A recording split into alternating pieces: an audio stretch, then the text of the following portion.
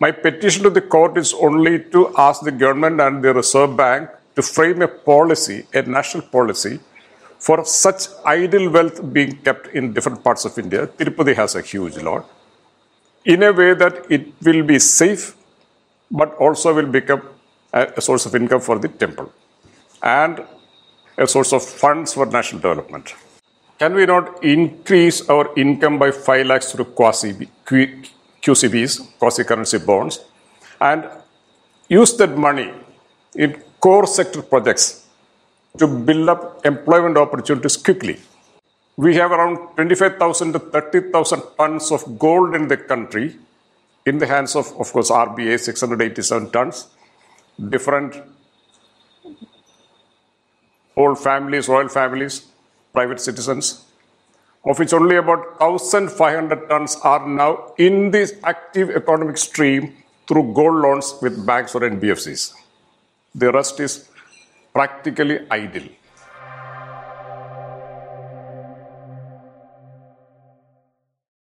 My dear friends,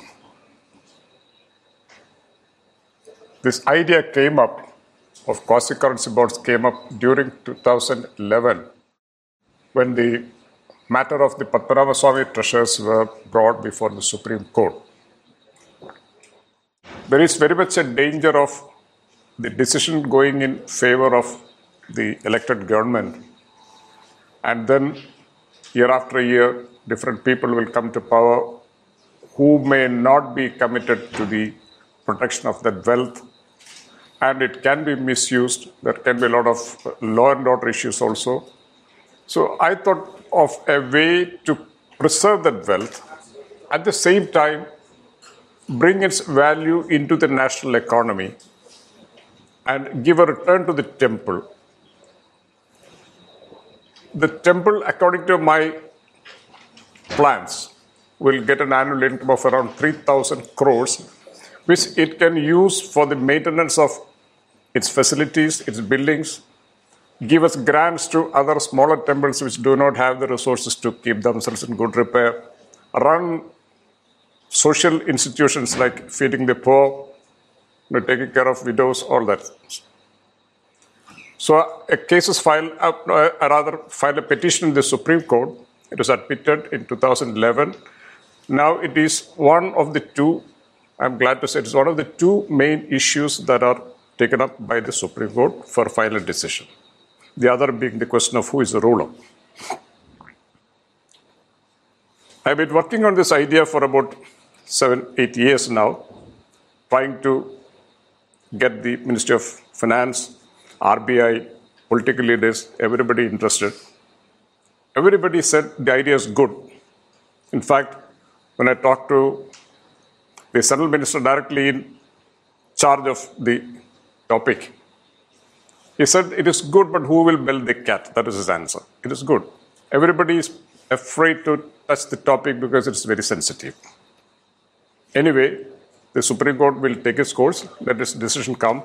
My petition to the court is only to ask the government and the Reserve Bank to frame a policy, a national policy, for such idle wealth being kept in different parts of India. Tirupati has a huge lot. In a way that it will be safe, but also will become a source of income for the temple and a source of funds for national development. Subsequently, the idea has evolved into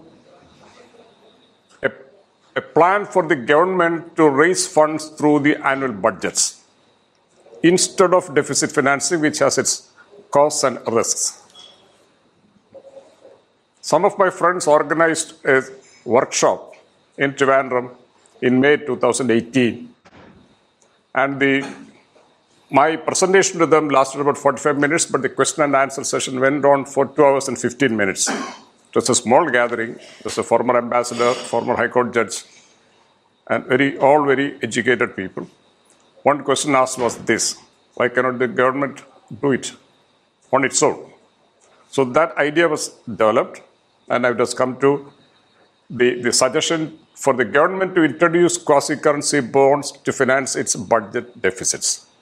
I'll take you through it step by step. I must thank Srijan Foundation. I must acknowledge the immense support and inputs of Honorable Justice K. Sukumaran, who represented me in the High Court, in the Supreme Court. And Satish Dutt, Dr. Chandramohan, and other classmates, they organized the workshop. Ambassador Srinivasan and the CMA Nair of KSC and the Indian Society of Authors, they all supported it. Now, we have a very peculiar situation in the economy. We have a very good growth rate. Compared to the other countries, 5% is not bad. Yet, considering that we have a lot of catching up to do with developed countries, we need to grow at greater than 5%. 8% or even 10% we should target.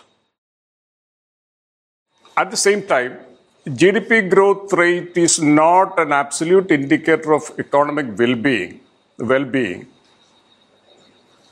Those real indicators are unemployment rate, per capita availability of food for the lowest quarter of the people.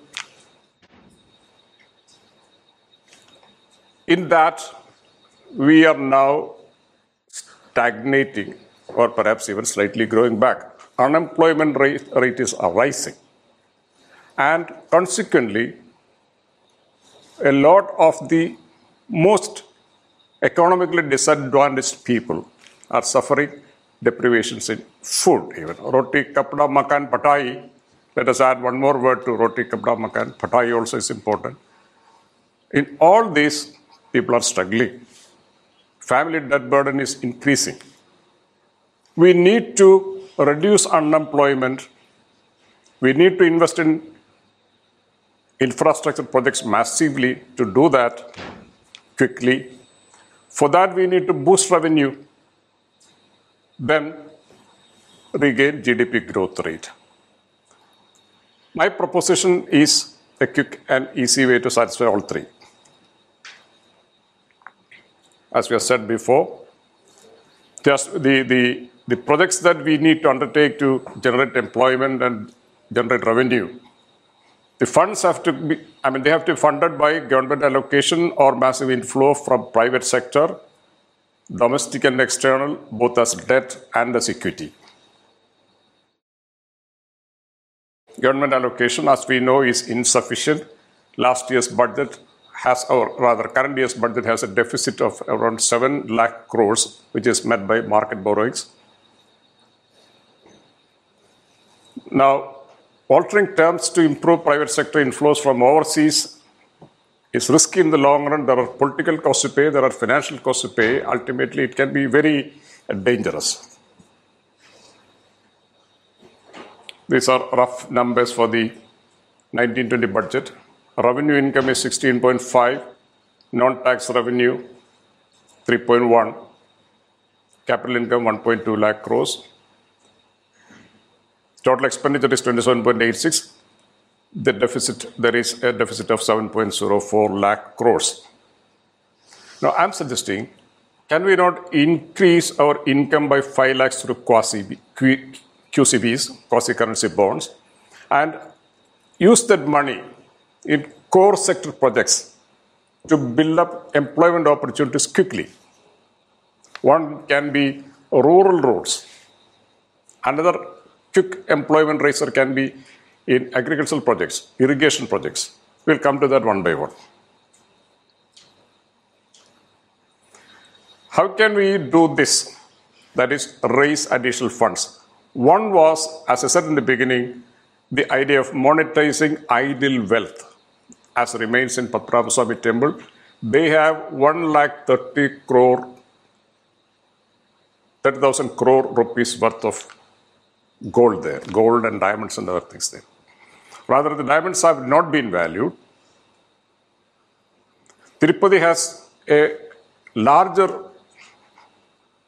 treasure worth much more, though people may not admit it. One person who actually saw it in an underground cellar, from what he described, I think it must be worth around 3 times that Travancore Temple has. And we have around 25,000 to 30,000 tons of gold in the country, in the hands of course, RBI, 687 tons, different old families, royal families, private citizens, of which only about 1,500 tons are now in this active economic stream through gold loans with banks or NBFCs. The rest is practically idle. Typically, a person, especially ladies, might use 1 or 2 or 3 sovereigns of gold daily basis. There are families, most well-to-do families have 50 or 100 sovereigns of gold in their homes, of which, let's say, 40 or 80 may be idle. And many of those ornaments may not be worn at least once a year or for several years. So overall, there are trillions of gold, trillions of dollars of gold in the country, which are an idle economic asset. How can we bring that into the national economic mainstream? In the case of temple assets, the target is not only to bring them into the mainstream, but to preserve them as it is, where it is, in the same ownership, without changing its use, without jeopardizing it legally, financially, physically in any way. That is a system designed for Padmanabhaswamy Temple. The quasi-currency bonds can do that. Now, some people ask me, why not take from churches? This is the second question I have faced. The first question is, wherever I have attempted to present this, why does a Christian involved in this? I'm a Christian Hindu. I belong to a family which has had a 500-year-old relation with the Sri Padmanabhaswamy Temple. We think like every citizen, every Hindu citizen of this country. We think for India. Second question is, why not take from churches? There is no taking here. It remains as it is.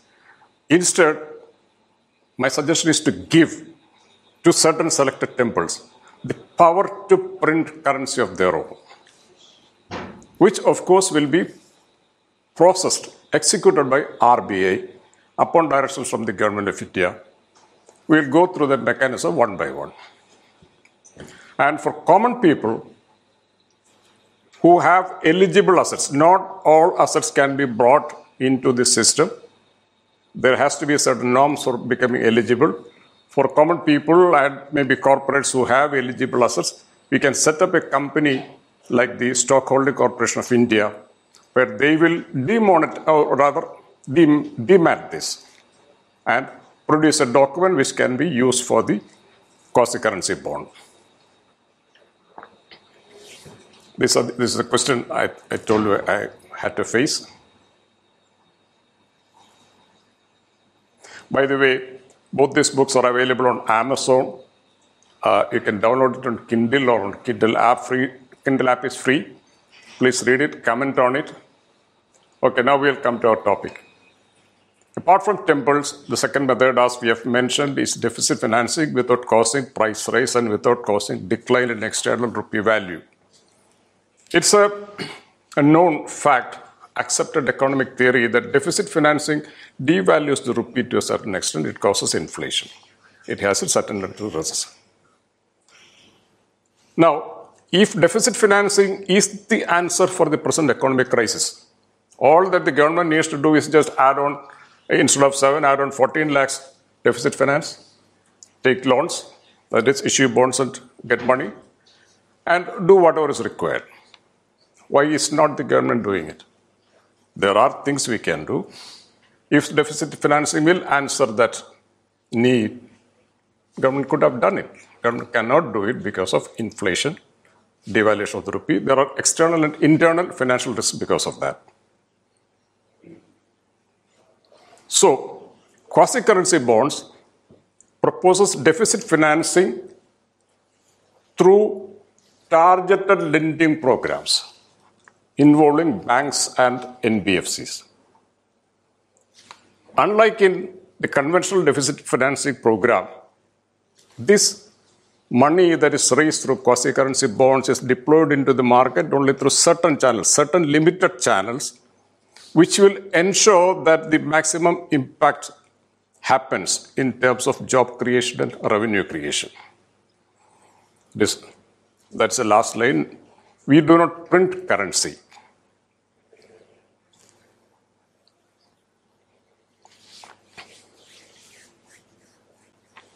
For example, in addition to the 7 lakhs deficit budget, 7 lakh crore deficit budget, supposing we add 10 lakh crores allocated indirectly to infra projects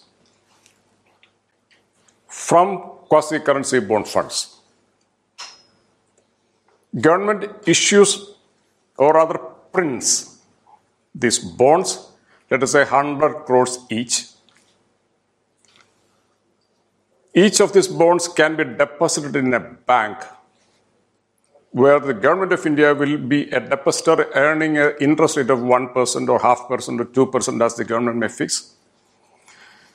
The banks give so supposing one bank has got 1,000 crore QCB deposits. It gives hands over the bonds to RBI. RBI credits that bank's account with that amount.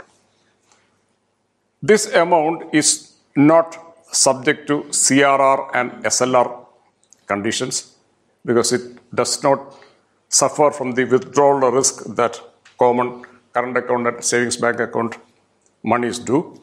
Therefore, all of that money is lendable. Now, to whom can that money be lent?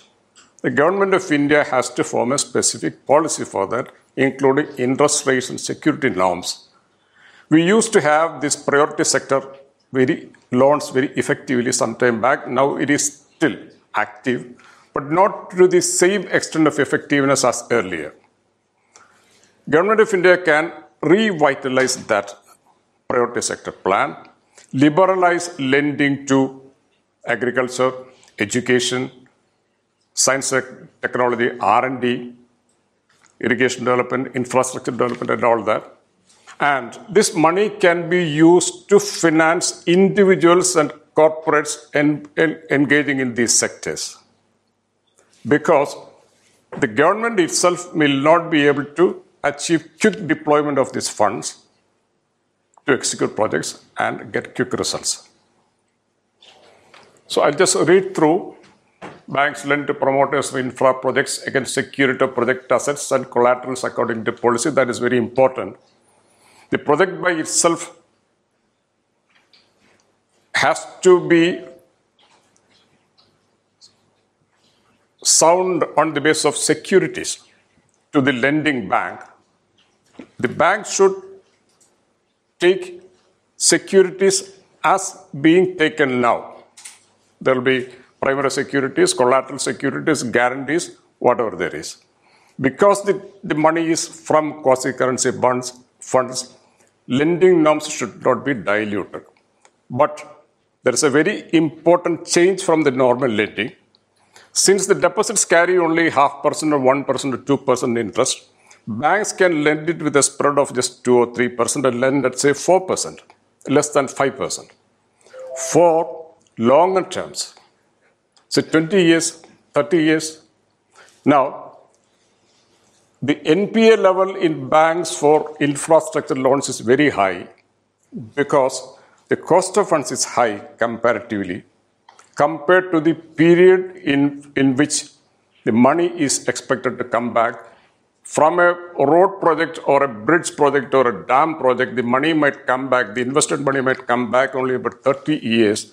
Bank will ask the lender or borrower to repay that money fully in about 10 years' time or 12 years' time. And at interest cost of 8 or 8.5 or 9%.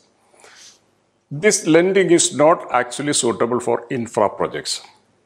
Therefore, this particular mode of lending, in which the interest rate will be less than 5%, and the period can be as high as 20 or 30 years as the government of India decides, that will make any infra project financially viable And this money can also be used to refinance the existing infra projects which are NPA and lying incomplete, tying up lakhs of crores of funds belonging to the public. Now, quasi-currency bonds are raised without cash. Government does not. What exactly is a QCB? Quasi-currency bond in the sense that this is currency, but it can be used only for certain limited purposes. Quasi, that's the reason why I said quasi. Issued by? By Reserve Bank on behalf of the government of India, if it is for the government's budget. On behalf of the temple, if it is for the temple. And this limited purpose is only to open a deposit in a bank, a fixed deposit or a savings bank account or whatever. It has to be a fixed deposit because it cannot be operated by check.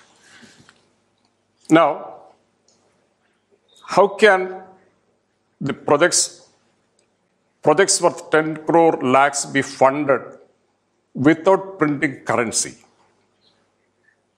Because the answer is because we do not need cash always. Most of the expenditure is made through credit. I've explained it here. Project payments to be made via bank transfers drawing from loan accounts. Now, there will be a certain amount of cash payments that can be met by increasing the money supply marginally, what is known as M3, That's all going into details. We know that the economy of around $2,500 billion runs on cash worth $250 billion. That's the cash reserve we have, say 10%. So we can keep adding to the cash marginally as the economy grows to meet cash needs, which will be very nominal. I told you about the interest rate banks, which are 5% or less, diminishing. Owner of quasi-currency bonds to receive interest for deposits, ensuring suitable spread for banks.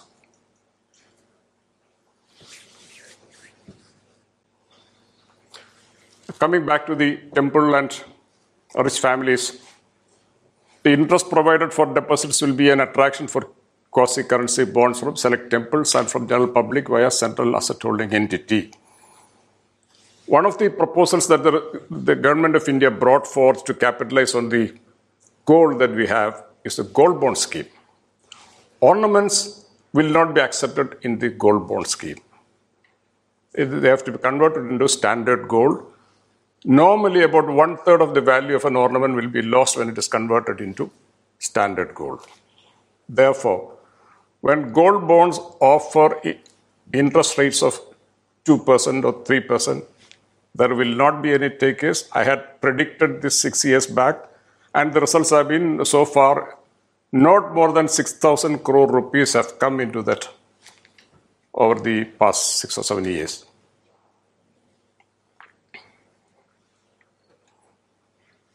If we offer this quasi-currency bonds as an investment alternative to the gold bond, we can raise about 10 to 15 lakh crores from those idle 25,000 tons of gold.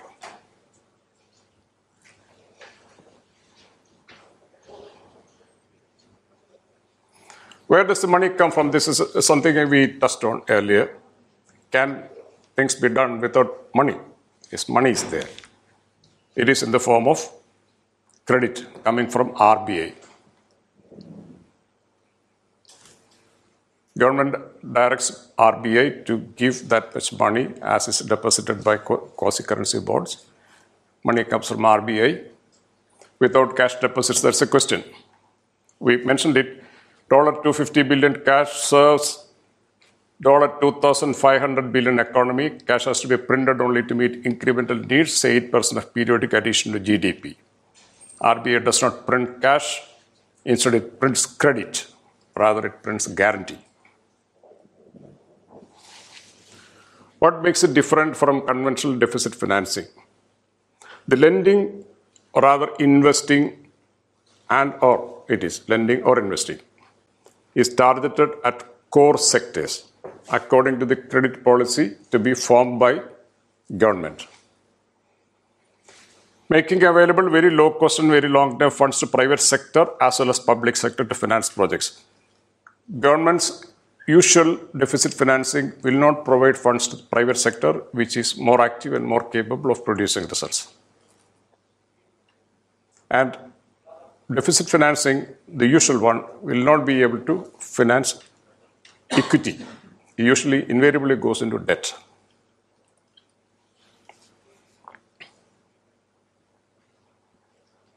Why private sector?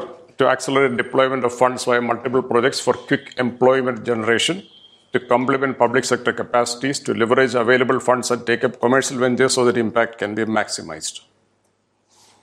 Quick results, the avenues for deployment of funds raised from QCBs is one is rural roads, check dams, minor irrigation projects. These can be conceived and executed quickly. Agri-produce godowns, cold storages. Reclamation, reorientation of ponds and lakes in rural areas. Micro water supply projects in rural areas. Mini micro power projects. Rural, urban, low-income housing. It can be done through both government and public sector as well as private sector, utilizing from the public sector and government, utilizing the local self-help government groups, MNREGA, MNREGA.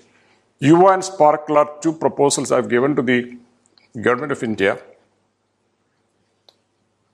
to tackle the issues of talent development and water shortage. The availability of water is a very important constituent in improving standard of living. We'll come to that. I'll come to that later. Longer term projects we can do are ports and airports, highways, our own internet portals, operating system, database, search engine, security software. Even our defense equipment are actually, in a way, compromised by the source of the software, which is, say, for example, if you buy a Boeing airplane, the software is designed by them. Ultimately, they have the password and the controls. So, I've proposed to the Government of India that we should have entire ecosystem, internet and data system of our own. We can raise the funds required for that through quasi-currency bonds. India's own totally independent defense software, telecom, via public, private and joint sectors. Another set of long-term projects is this: irrigation dams and canals, agri-produce storage processing parks, wind, sea, hydro power generation, water desalination plants, food storage, seed production. These are all crucial areas where our agriculture sector needs support to sustain profitably and improve productivity.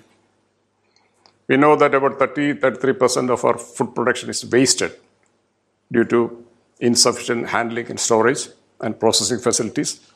All that can be rectified. Seed production, job parks, industrial estates, R&D, higher education, healthcare, via public, private, and joint sectors.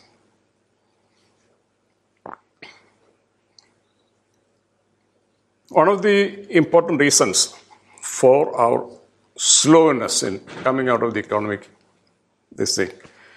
Now, we had this demonetization, which was a very strategic and important necessity due to various reasons, which we need not describe here. But it left a lot of hardship by removing the informal market that rural areas survived on. Now they're all compelled to come into the GST system to prosecute their business.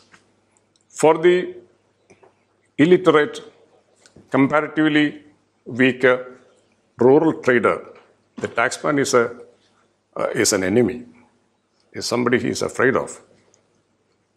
So one of the reasons, one of the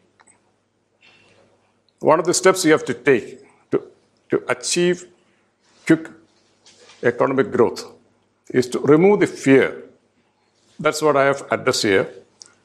The entropy within GST and income tax systems also. If you remove that, entropy is that character within a system which makes it produce less result than it is capable of. There is entropy within our income tax and GST systems.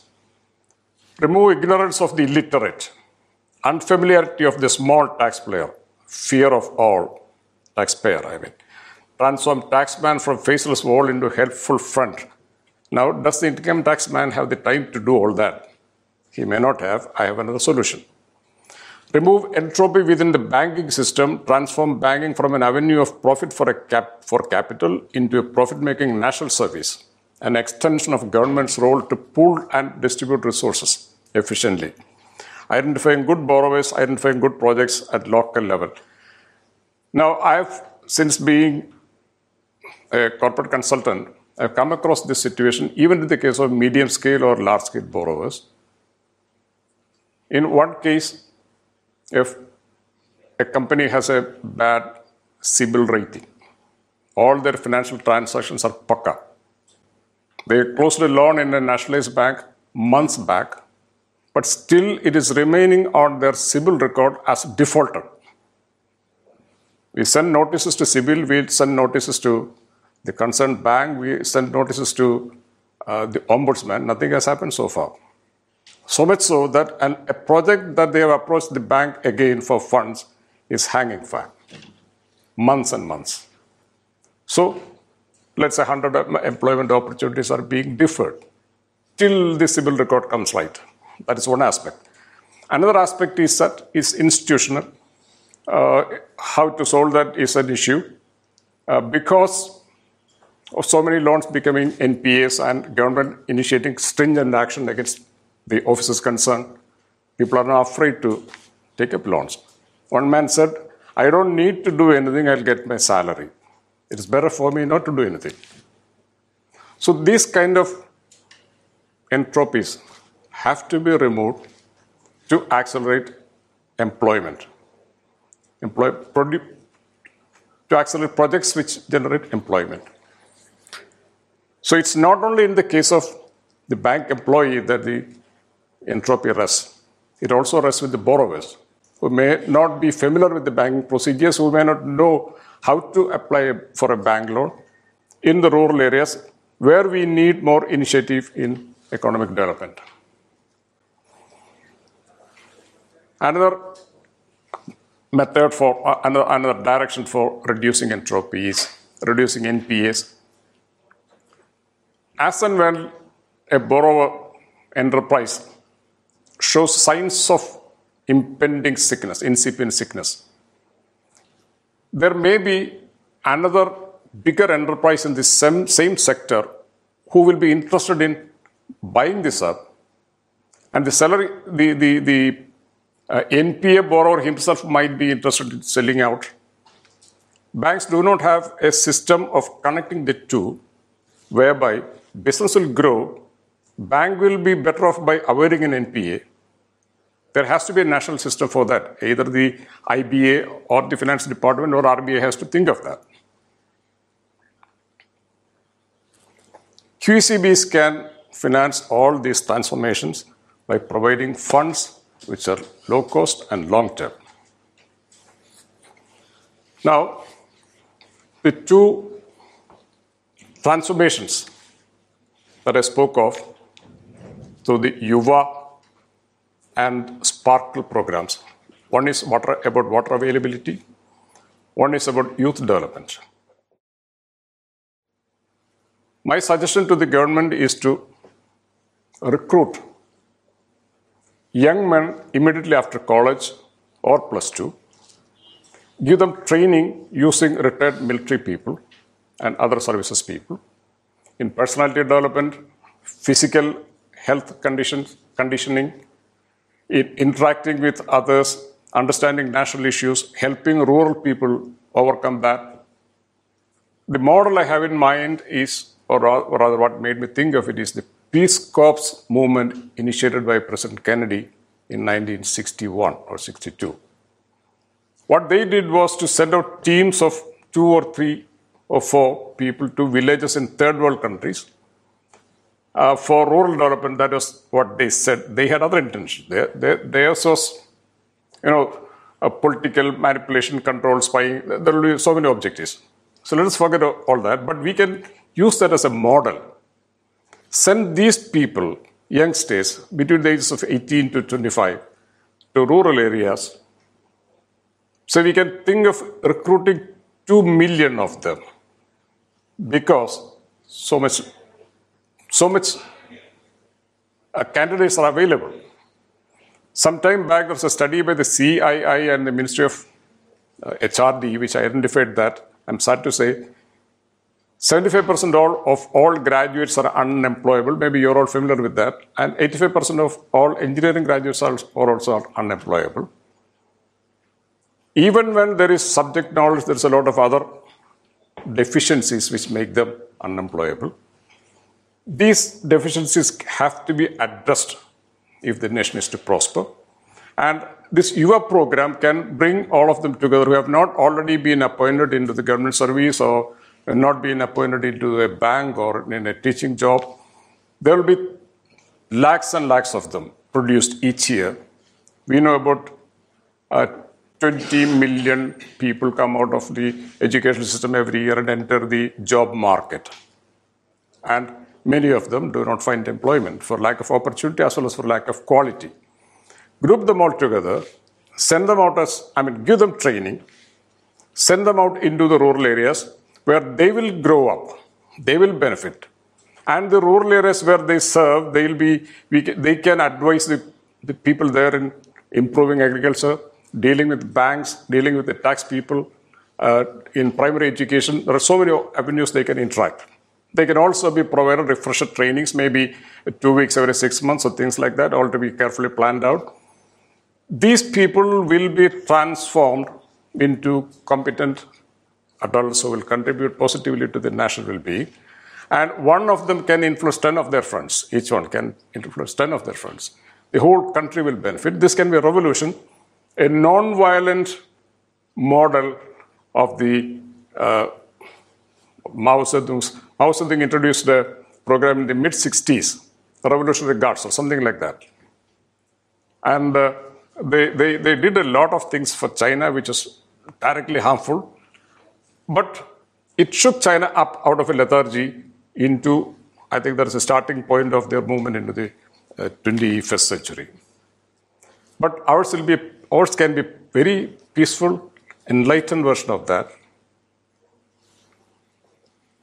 Sparkle, I think, is an idea that is now being implemented by the RSS through the One Well, One Temple, One Burial Ground program. My suggestion was to clean up all village ponds, make their, or rather increase or augment their storage capacity by providing PVC lining, minimize evaporation loss by greenery around, by using water hyacinth, even polythene covering. That is one aspect. A second aspect was modify the user pattern. I've seen a pond, a large pond in which a housewife is drawing water to cook, another housewife is bathing her children, a third user, a man, is washing his cow, and a fourth was a gentleman washing his bottom, all in the same pond. So my suggestion is to stop all such invasive use of the pond, as we heard in the previous speech, through local management policies, through local management committees. Build bathing huts alongside each pond. Avoid invasive use. Provide space for washing clothes, for washing animals, for washing vehicles, for personal bathing, all that. There has to be, if possible, I doubt if it will be possible fully from the beginning, each and every community, each and every person should have the eligibility to use that. But immediately, in the immediate future, it will meet with a lot of resistance. How far the RSS one well, one burial ground, one temple program is successful, I don't know. But it is moving forward, and this can also move forward. These two programs can be financed by funds raised through quasi-currency bonds. All this I'm talking about is, if the government is to adopt this method, what are the avenues it can use to deploy that funds for quick results? In economics, there's a saying, economists and economic students may have heard of helicopter money. This is not helicopter money, this is actually people's will.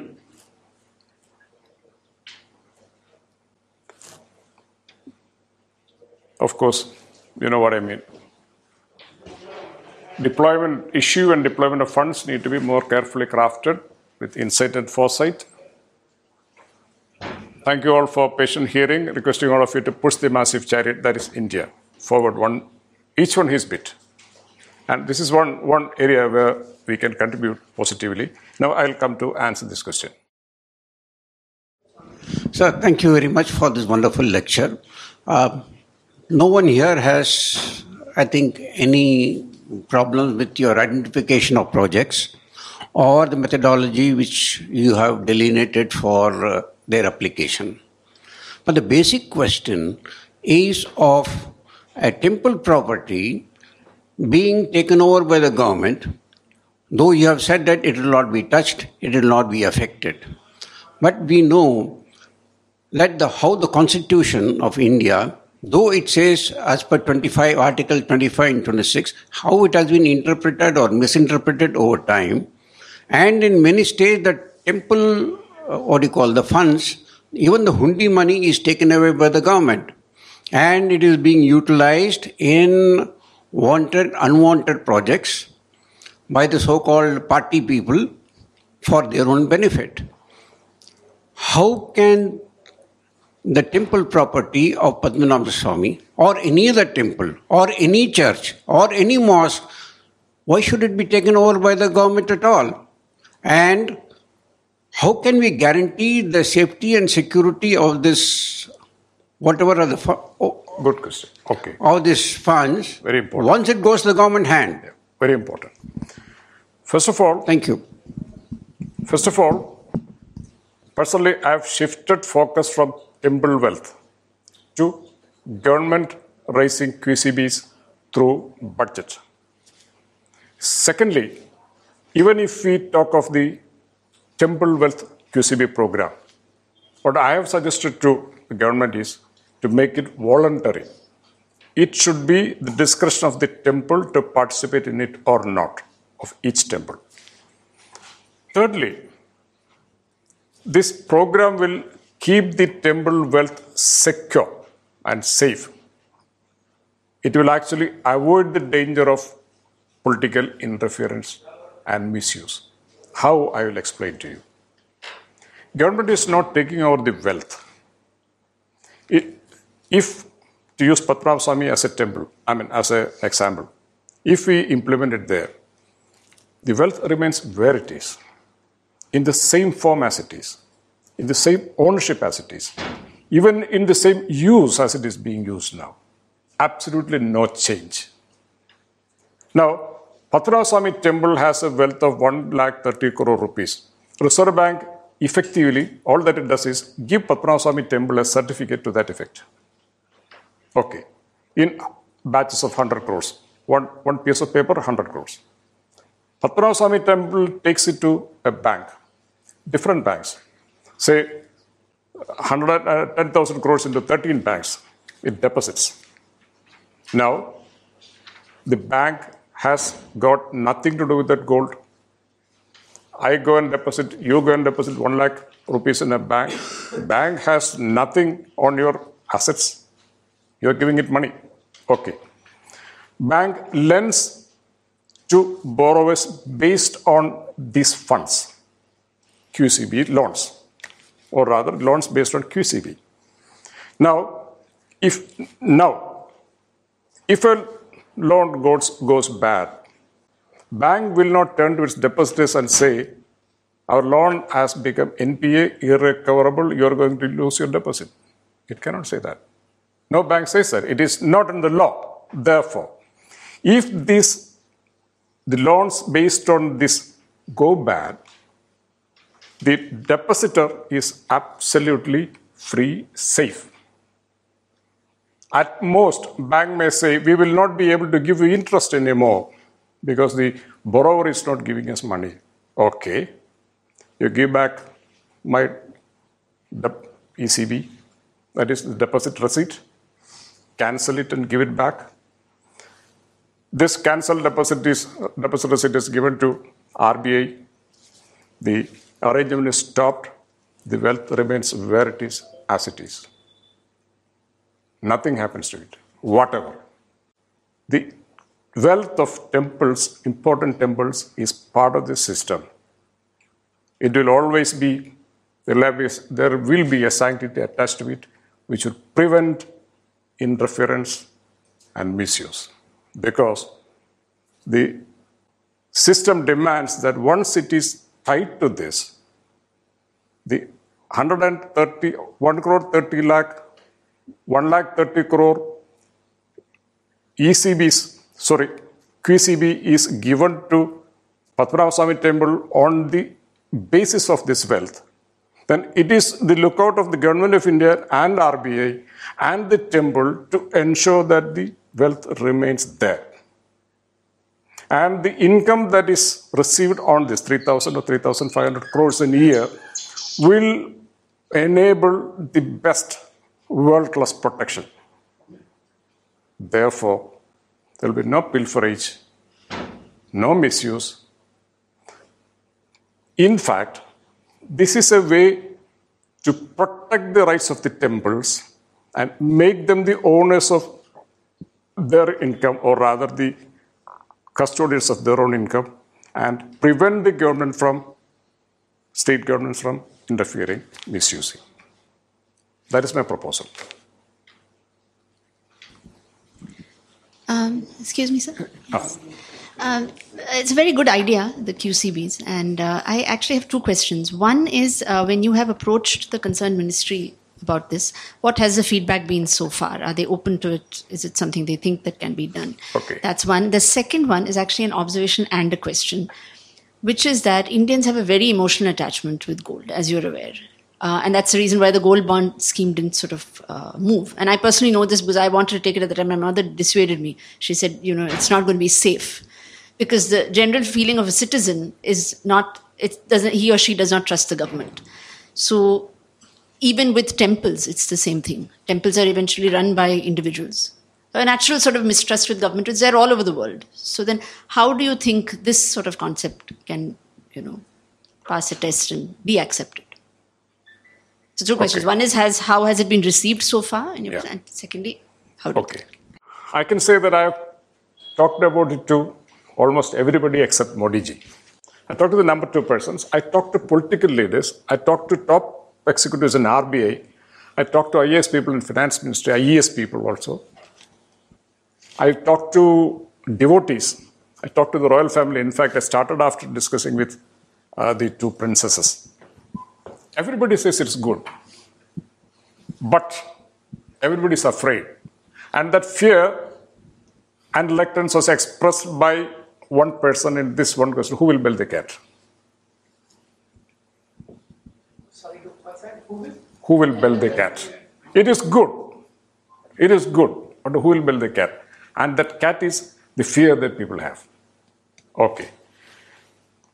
Now, I told you I conducted a workshop, or rather my friends conducted a workshop in May 2018.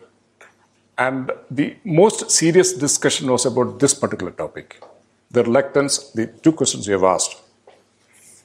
And Revilochanan Iyengar of Indic Collective, which is an associate of Srijan Foundation, he was there.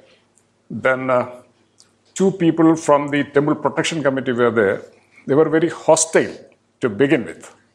But towards the end, they became ardent supporters of the idea. And a unanimous resolution was passed supporting this, but keeping the temples out. The resolution is general. It does not say temple wealth. The general idea of monetizing idle wealth. We unanimously support, we recommend to President of India and Prime Minister, they printed it and sent it with their signatures. There are only 14 people and the discussion was very lively. It went on for 2 hours and 15 minutes.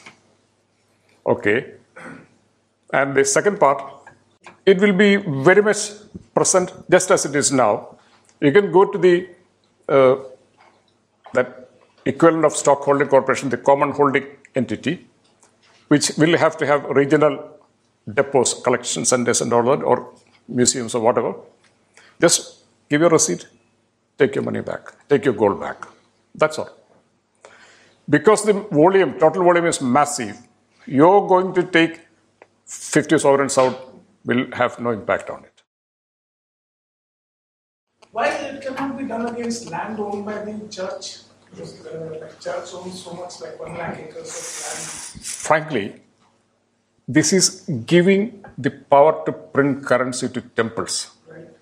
And even though I'm a Christian, I don't want that power to be given to anybody other than certain select temples. There are so many risks in that. We have to generate like liquidity for the economy. I think church owns almost 1 lakh acres of land, which will have something, let's say, thousands of crores of market value. Yeah. So, to put it this way, Or any other, like let's Yeah. say, votes and yeah, to put it this way, I wouldn't like the church or any other community to have 1 lakh crore rupees in its hands to do what it wants to do with. You got the point. Interest income in itself will be in thousands of crores. This right can be given only to a few select temples. Have I convinced you? Sir, I have a couple of questions. Yeah. They may not be exactly related. See, sir, one of the ways you said is that this is going to bring in like supposedly 10 lakh crore rupees into the economy and the banking system, and then you can push it onwards. Now, the thing is, the SLR already is in the early 20s or to mid 20s. Why do I not? Because there's a series of questions I would like to ask. Why do we not just cut the SLR rate? And that itself releases money into the system, which can be onward transmitted to the borrowers who need the money. Now, that is one of the questions. The other thing is, if you are talking about money, that I take this and give you a certificate, you deposit it in a bank, you get 1, 2, 3%, whatever you get. Now, why do I not, as a temple, monetize my asset? Like in the Padmanabha Swami case, there are certain coins, etc., which have historical value. Let's exclude them. But there is simply just gold lying around. Why do I not monetize it? Use that money. As a normal depositor, I can get 6, 7, 8% in a bank, in a FD. Why should I be satisfied with 3%? Why should I not go monetize it, have a negotiation with a bank, get much more money for myself and then use that? And also with respect to the targeted lending program that you're talking about, we have had a history of that. The priority sector lending program has been a complete failure because many of the banks do not ever meet their targets and they end up buying NABARD bonds. So why do you think that this kind of targeted lending to whatever it may be for capital projects is going to work? Because if I am giving you money at 5% when corporates are generally borrowing at 10 to 12, why would I not just jack up the cost of my project, take all the money and use extra money and put it in the market, that like many prosperous farmers actually do with the money that they get under PSL schemes? Okay. First of all, cutting SLR, the government, or rather the RBI, is doing its best. The SLR has certain obligations. It cannot be wished away. A certain minimum has to be kept, and the government is always reworking that minimum half a point up or half a point down, so that option is exhausted. Even if it is possible, the cost of that money when it is lent to an infrastructure company and the term that it can afford is still the same, 8 to 9% interest, maximum 10 or 12 years period. Quasi-currency bonds can give lower interest longer term. Okay, for the which will ensure the success of long-term infrastructure projects. Now, I myself worked in a bank from 1978 to 1985, which I suppose was a golden period of private sector lending. Whatever be my personal convictions on the ethical ground and all that, I believe one of the best things that happened to the Indian economy was the nationalization of banks in 1969. And its effect can be summed up in one single instance. Yavatmal in 1969 was a small village of 600 houses. By 1979, it was a big town because Syndicate Bank was asked to open a branch there. Formerly, a bank would go there and open a branch as and when it saw fit, it would be profitable. After nationalization, bank said, go there, open a branch. Syndicate Reserve Bank said.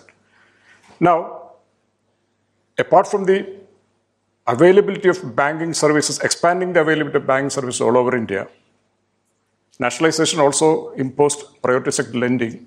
And just as happened in Yavatmal, it happened all across the country. In agriculture, small trading, small scale industry, transport, and small business. It cannot be denied. As I said in my, when I said earlier, it has lost some of its effectiveness now. It can be restored. And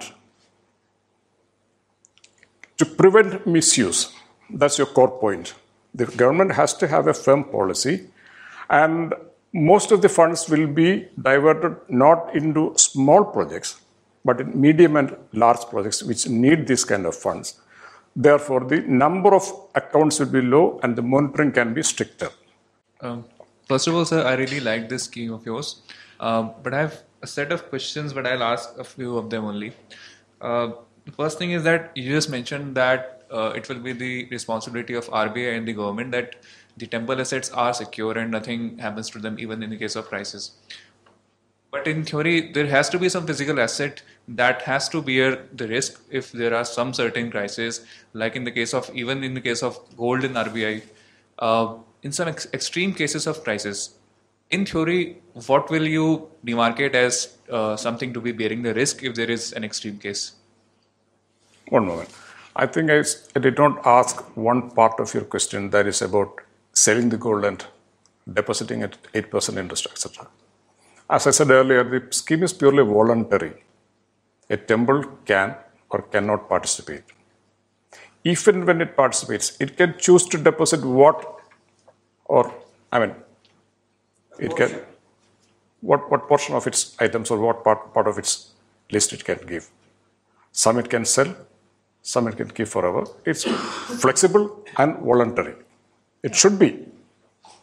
But really the question I think is why not go for a 6% and whatever, correct? Yeah. And why would you go for a 6% interest? So since the scheme is voluntary and some part of it can, if a temple joins, it can set apart some part of its wealth.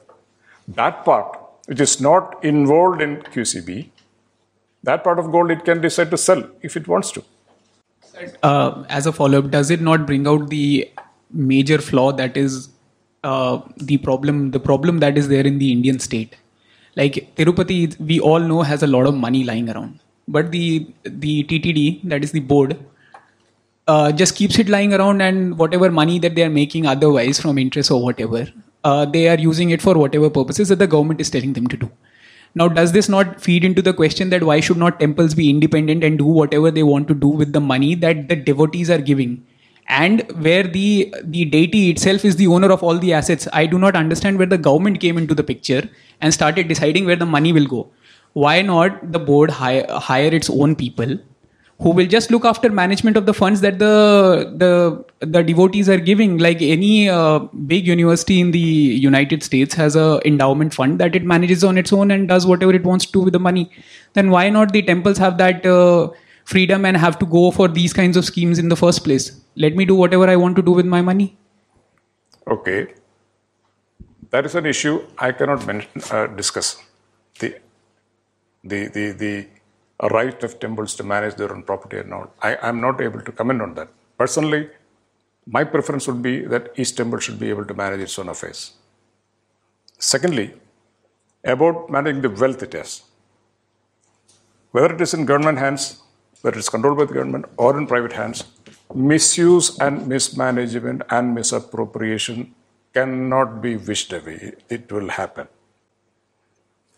Thirdly, if such a scheme is in operation, there will be more accountability and more supervision. Therefore, temple wealth is likely to be safer. Fourth, take the case of Padmanabha Swami temple. There is no way it can liquidate those assets because each gram of gold is worth there not 2,500 rupees but 25,000 rupees of its historic value, aesthetic value, sentimental value. Therefore, the only way it can earn money on that asset, right now, it is a liability because 40 crore rupees have to be spent at least to keep it safely. Where does that money come from? It does not have that money. The state government is giving that money. And the system, the security system is not really foolproof. If a foolproof system has to be made, I think it will cost annual cost will be about 300 crores. So right now it is a liability.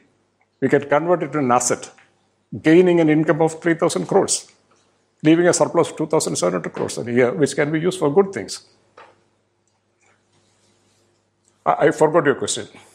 I was asking, on paper, what will be the thing that will have to bear the risk if there is some extreme case of crisis? There will be no risk on the temple. I'm again illustrating with the case of Padmanabha Swami temple. Let's say the economy crashes. All this paper is torn up. Padmanabha Swami remains like this. That's all. He has his gold, it remains there. And in this, I have a part answer to your question about universities and all. There's a principle of trust. The temple trustees are actually trustees on behalf of the deity. And the deity is legally a minor. Anyway, he cannot do things for himself. A trustee's paramount responsibility is to put the trust assets to best use. That cannot be denied. And in case of private parties who are actually who we are selecting to release these bonds, how will they cover the risk? Because in case of temple, we can have this thing that the temple asset will not be put at risk. But in case of private parties, there has to be something. You see, we deposit money in banks. Okay. Now NPS occur. Banks capital erodes. Nobody says we will not return deposits. Deposits are safe, supposed to be safe. Only up to 1 lakh. Only up to 1 lakh. But that is the legal.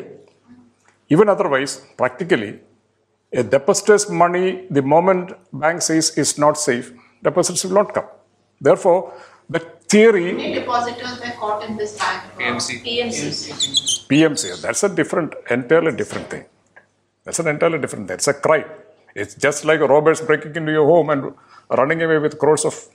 if you keep crores at home. That's what the borrowers have become. There are so many MPAs already in the bank. Why do you want to give them more money? Malia is one example. You get a list of lakhs of crores of MPAs. All the people have taken political clout and taken money from the banks. And they're all NPAs. So you say that temple money will go back to the temple. Yeah. But what about, where will the bank finance the money? The government is giving them now. They are printing currency or whatever they are doing. How are they fine? It's our depositors' money which the bank lends to people. So when all these NPAs are there, where does the money come from? Now, NPAs are right now about 6%. 6% of the total banking funds. Let us look at the 94%. That works well. I don't think these figures are correct. Unofficial figures are very high. Even if we accept that the figures are fudged, it cannot be as high as China's was about 10 years back. It was 50%. I'm sorry to say you're talking of roads and development. It's perfect. It's very ideal in a perfect world. But India, there is so much corruption. You will get horrible roads in 3 months. They are corroded. Ma'am. What is the use? Ma'am, we have to transform India. Yes. And Modi ji has been doing that over the past 6 years, and there is much more to be done. The roads are still getting corroded. In our area, in 3 months, they get destroyed. till today. Yes, but we need to change, we need to improve, and we have to think of different ways to doing that. I'm asking, in 2000, a year before this election, when there was no confidence motion from N. Chandrababu Naidu, Modi himself declared that NPAs were not 38%, it was 82%. And you are saying today it is 6%. I have not heard of that 82% mentioned from Modi so far. It was very clear statement in the Lok Sabha that NPAs in 2014 were not 37% or 38%, it was 82%. And when government was asked to bring the white paper, Modi said, if I would have bought that white paper, then all the FDIs and everybody would have run away from here. Okay. So 6% figure today is very unrealistic. It is. Okay. The official figures that came out, the maximum was 12%. And almost half of it has been recovered. That is my understanding. Even the official figures of 12% may have been fudged a bit. It could have been 18 or 20%. Possible. But there is always the green part of it. The drying part will dry out. The green part will have new shoots. We have to think of improving ourselves, think of a brighter future, not rest on, good people rest on past laurels. We rest on past misery. Let us not do that. And my question is, when you are talking about Padmanabha Swami temple, why we should exclude churches with the real estate they're holding? Okay. How can we say, it is great on your part to say that we don't want this thing to be in other community. Okay. But the question will definitely come, why we cannot be trusted? Let me answer that. Let me answer that. So part of the reason, this is on record, I cannot avoid it. It will not be safe for the certain communities to have this money, this additional income. That is one fact. For certain communities to have this additional income, which can be in thousands of crores, it is not safe. That is point number one. Two, there is an economic theory behind it. Land is a basic economic resource. We are thinking of monetizing savings. Gold, which has come to Sri Padmanabha Swami temple or in our homes, is savings, which remain idle. Savings is capital. Capital cannot be made idle. So the entire proposition is about activating idle capital. Land does not fall into that economic classification. Third thing, if Parliament decides churches also should participate in it, I have no argument against that. It is for the Parliament to decide. But sir, is it also because that churches have a central control from Rome, and if they have this authority to print money and get an interest for that, I think it might be a little politically incorrect, but is it also one of these reasons? I have absolutely not thought of that. First. Second, I was a Finance Council member of our Archdiocese for 3 terms, and I am very much against the present policies, and I am one who argues that the control of the property should be taken away from whoever it is with now and given to the people. So, this particular aspect is not an element in this at all. So, I have 2 questions. One of the questions was related to what he just asked. Why do you want to exempt other religions? And you do say that it's dangerous if that kind of money comes in. But the spin-off to that question is then churches, mosques are not really involved in nation building. Are they really buying any bonds? Is there involvement? Because the plan you have with QCBs is that the funds will be deployed in national projects, whether it is roadways, ports, whatever. So how are then minority religions? They are not participating. They control their wealth. They've got everything. Government can't touch any of their wealth, unlike Hindus. So this is linked to the Freer Temples movement, basically, which we want. So is it going to disadvantage the Hindu temple? You say no, but that's one question. Second question is actually something which is more timely. Your scheme actually has value, this I believe, is because the current government has a lot of trust among people. If we have to hark back to the UPA 1 and 2 eras, and the kind of corruption that we people saw. There is no trust. So if there is a government change, and we hope not, but this is a democracy. If something happens, then this kind of control, with this kind of huge portion of wealth, how can it be saved? Because they were playing around with the banks, and that's how we saw the scams, forcing those loans, which were not productive. So how then can... In the case of temples, the big temples, the asset remains where it is as it is, in their control. Therefore, if the political situation changes at the temple, Padmanabhaswamy temple or Tirupati temple feels that it is not, they don't want to participate in it, they can just withdraw. All these factors have to be considered by Parliament, discussed and incorporated into an act. We should protect the temples, we should protect the public, we should protect all institutions. And the first question, there is a word, category, somebody denied that categorically. Often it is a misuse. Most people, when they deny something, the press says they denied it categorically, but there may not be any category in it. Category, you know the meaning of the word? You know the meaning of the word? Category, deny with accusations. Okay. Now, don't take me badly. Please treat it in good spirit. If Padmanabhaswamy temple's gold had actually come into the churches of Kerala, there would have been so many more colleges and hospitals and whatnot. So, I cannot answer for Muslim community. I can answer for the Syrian Catholic community of which I am a part. We are actually very much part of this nation and we do the very best in nation building. We involve in it very actively. And like how? I mean, through bonds or that's what I mean? Not through bonds. We spend our money in developing the nation through establishing colleges, schools. But those are all counted as non-profit and there are benefits which come in there. What I'm saying is the general perception is that minority religions, especially Muslims and Christians, and I'm being very frank yourself, because you are being frank yourself, are not really involved in nation building. So we have one more sort of, movement like this. Okay. And again, like you said, then it comes into, and I understand what you mean when you said if churches are going to put that money, they're going to get so many thousands of crores, and that's not good, you say. Now, if I could ask you again, sir, why is it not good? Do you feel that then they will more conversion? Yeah. I did not say church. I did say certain communities who are, I don't want to reveal my personal feelings. Okay. Now, talking about church, when the word church is used, usually it is supposed to indicate the Catholic Church, which forms about 50 or 60% of the Christian population in the world.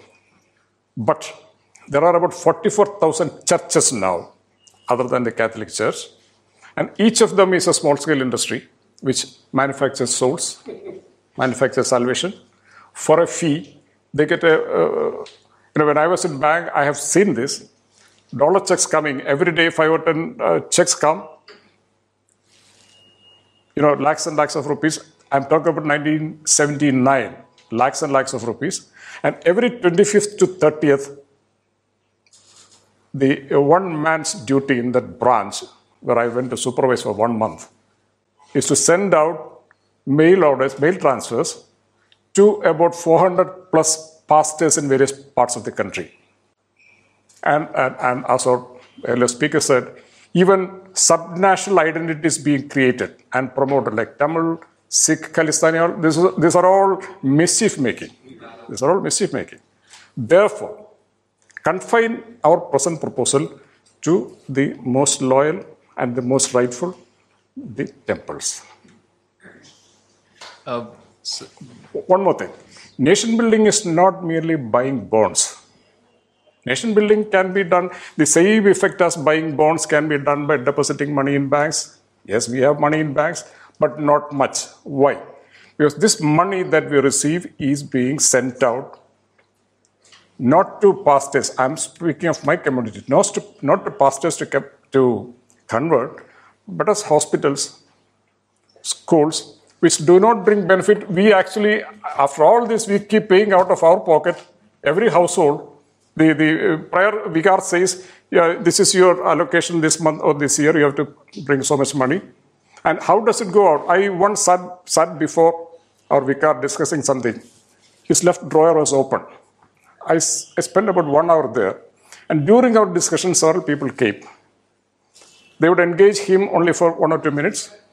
Some people gave him money. He put in this is half open. He put in this drawer. Some people wanted money for a hospital expense, for paying fee to a child. So this is coming in, going out, coming in, going out. I was very proud of that. That's me. That's the way we use money.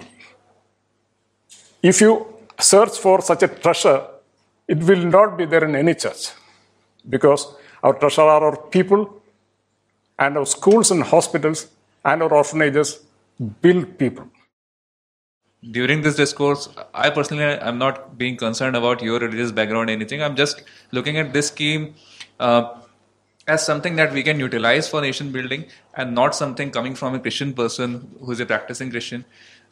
Just that these questions are actually very pertinent, and we are really very concerned about everything that says the government is having all the control on temples.